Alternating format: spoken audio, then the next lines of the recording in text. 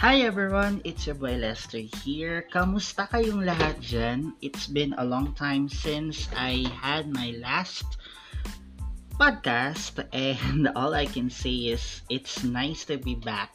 Medyo hindi ako tinatamad honestly because I've been busy for a couple of months now from being a work from home call center agent up to being focused more on watching K-pop or Korean drama series or even boys love series, and of course going out of places kahit ngayong pandemic. But there are still something that I want to share, especially that I just turned 32 a couple of days ago. So um, let's see what we can do on this podcast today. Ano ba magandang pwedeng pag-usapan natin? Because again, I am back! Ang haba ng hiatus ko, di ba? It's been almost 2 months since the last time that I posted my feed, my podcast. So talaga medyo nakakamiss ang mag-recording ng mga bagay-bagay na mapag-usapan natin kasi again the goal is to talk about anything under the sun. So please bear with me as I'm gonna be talking about more of what I did in the past couple of months as we go along. Again, it's your boy Lester here, and welcome to my podcast, the show that we can talk about anything under the sun.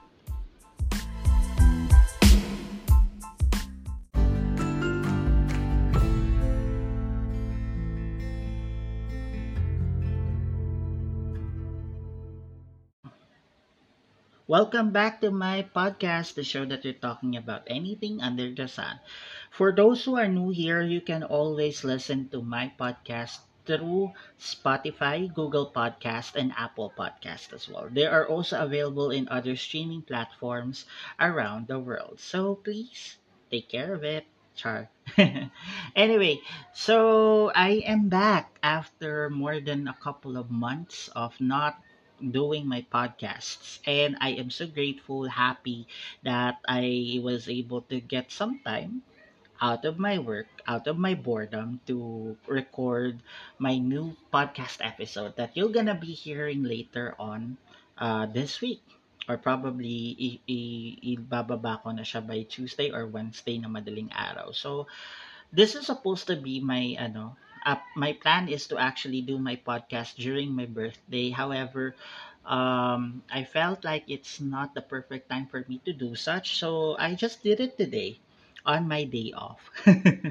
Anyway, how are you doing, guys? I know that a lot of us are really into something nowadays. Ako, nagiging, ever since nung pa-transition ako ng 32, na-obsessed or bumalik ang obsession ko sa mga Korean dramas actually, or sa mga K-pop songs. Like, naibalik ako nito from 10 years ago when I first met Super Junior, and then Shiny, and then 2PM, which my niece introduced me to them, at saka Girls' Generation, at saka sino pa ba? There's a lot. Actually, this past few months were really tough and challenging. Well, of course, performance-wise, we are not really that well performing, but sa awa ng Diyos ay nakakapasok pa rin naman tayo ng susunod na buwan, ng susunod na araw, ganyan. What's more interesting is that I am so much into this obsession. Wow, obsession talaga. Like, I am really into a lot of things these days. And going back into podcasting is really something na gustong gusto ko nang gawin na matagal na. It's just that I don't really find time for me to do so. Hanggang etong araw na to, as of this recording, ginagawa ko na siya. And that's the reason you're listening to me right now, of course. So, ano ba mga magagandang pag-usap? Well, usapan 32. Honestly, in my transition of turning 32 last week, I started moving from my old apartment place to my new apartment, which is sa second floor lang naman ng apartment complex kung saan ako nakatira ngayon, in Taguig. And I'm so glad that my landlord was able to allow me to use their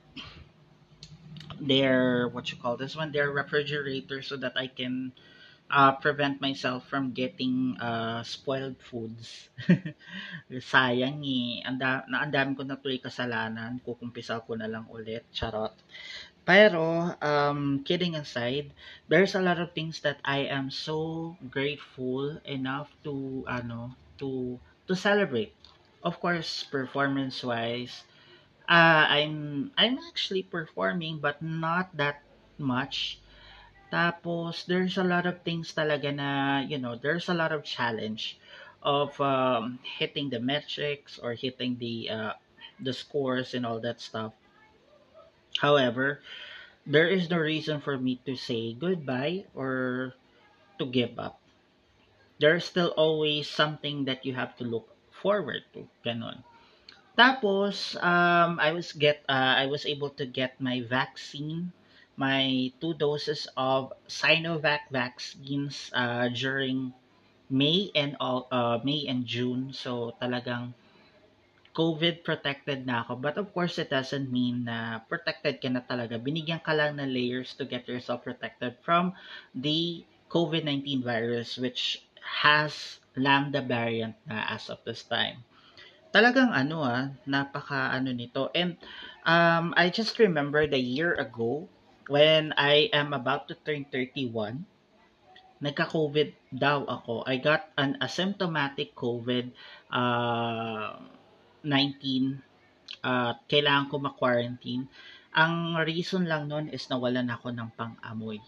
Which is parang I find it odd kasi normally kapag nawawalan ka ng pang-amoy, it's either because epekto yun ng gamot na iniinom mo or it has something to do with the congested nose. Pero, hindi naman congested yung nose ko. Hindi rin naman ako masyadong nakainom ng gamot nung time na yun. So, ang ending, ayun, nagkaroon ako ng COVID daw. Pero a week or 2 weeks prior to that one, kapag pa swab, no, not swab, that's RT-CPR test, yung, ano nga ba tawag dun? Oh, shucks. yung yung I forgot, RT-PCR, hindi siya swab test, I forgot the exact term. Ay na nga, nakainom siya. Anyway, so this year naman, I am alone at my apartment. But luckily, my niece called me, or no, not, they messaged me on my messenger, greeting me a happy birthday, and at the same time, pinapauwi ako because they wanted to celebrate my birthday with me. So the following day, nagpaluto ako ng sinigang, which is I am craving. I'm craving for sinigang for days and I don't know why, but I miss taking or eating soup, lalo na yung sinigang na baboy, nakakaloka as in. Tapos there's also a lot of things na talagang I was craving about. Like, I was able to just, I was able to make my own graham cake in chocolate flavor. Then I did, I am really craving for something. Craving for love. Charot! No, marami na ako love sa katawan. Wala lang gustong kumuha. Charot! Hugot talaga. But there are things that we have to reconsider when it comes to such things. But what else? My personal life really is, juggled between work um, and home and cooking and eating. Kaya sa ngayon, nasa 85 kilograms na ako as of the last, ano, naku, wag lang po sana mag 100, ano to. Nakakaloka, di ba? Ang chubby-chubby ko na. Ang dating size 32 na pantalon, nagiging size 34 and malamang mag size 36 din ako one of these days. But um, kailangan pa rin natin maging maingat sa mga kinakain natin. Dapat maging maingat tayo sa mga bagay na nakakasalamuhan natin. Wow, may hugot pa rin talaga. Oh. But being 32 is something that I am looking forward to. Especially that, there's a lot of things. The more years that you are into it, the more chances that you will be able to learn a lot of things. Learn more experiences, more chances of learning new things, and unlearn things that you used to learn. Wow. Ang dami nun, di ba? Other than that, medyo masaya. And right now, all I can say is there's no reason to not celebrate that 32 years of being here, especially at this pandemic. I am so grateful. Nagpapasalamat ako sa Diyos na binigyan ako ulit ng isang taon. Ulit na makasama ang mundo, makasama ang pamilya ko, mga kaibigan ko, makasama yung mga tao malalapit sa akin. Nagpapasalamat ako sa family ko for being there with me even when I moved out of the nest. They are always looking after me. They're always checking on me kung okay ba ako, kung buhay pa ba ako. Or else, kung hindi ako magparamdam, ipapatulpo nila ako. Just kidding. I'm so grateful with my friends for checking on me every now and then. Nakakamiss na rin yung mga besties ko, sina Lance, tsaka si Alvin, who were, busy with their own um, businesses, busy with their work. Eto kasing si Kagawad, meron na siyang bagong business, habang si Beshi naman, or si Mamshi naman, ay nasa Bulacan at na-lockdown. As of the press time, nandoon po siya. I'm grateful with the organizations and the ministries that I've been with. Thank you so much sa Archdiocesan Commission on Youth of the Archdiocese of Manila for welcoming me. I am thankful as well with the Young Adults Ministry of the same Archdiocesan Commission for, having me for almost 5 years, 6 years na with you guys. Well, to be honest, hindi lang siya 6 years kasi the creation period was like way back in 2013, 2012. So, almost 9 years na rin ako sa kanila. There's a lot of things to be grateful for and to be thankful for. And I just wanna, you know, take this opportunity as well to thank myself because without you, you were not able to learn the meaning of what true love is. Hindi lang siya, it's not a word because of, ano ba siya? It's an act. And now, I can definitely say that as a person who is part of the LGBTQIA plus community, there should be no reason for us to be, for me, to be receptive and to be someone that would like to stay away from what's going on, but rather I want to embrace everything. I want to embrace the love and support that these people has. And I'm so grateful that I am able to, or I'm still working. I still have a job. It's about a year from now, or it's been a year, almost a year since I got my job sa call center. So talagang this has been my bread and butter. So I don't really think of looking into a different industry that would take care of me. What else? I am so grateful with everything.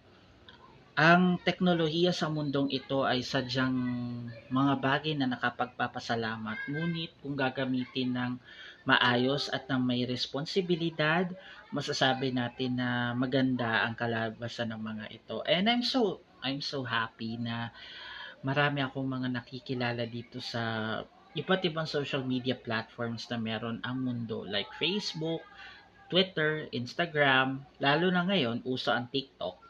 Um, a lot of things that would bind friendship. And as I go on to my 32nd year, I am excited to explore a lot of things, not just for the people around me, but for myself. I want to explore more things at pinapanalangin ko talaga na sana ma-explore ko na rin yung tamang tao para sa akin. Yung masasabi ko talaga tagpuan, gaya nga nasabi ng isang kaibigan sa akin. So, ganun. I am just so grateful. Thank you so much everyone you know, for the time that you have me.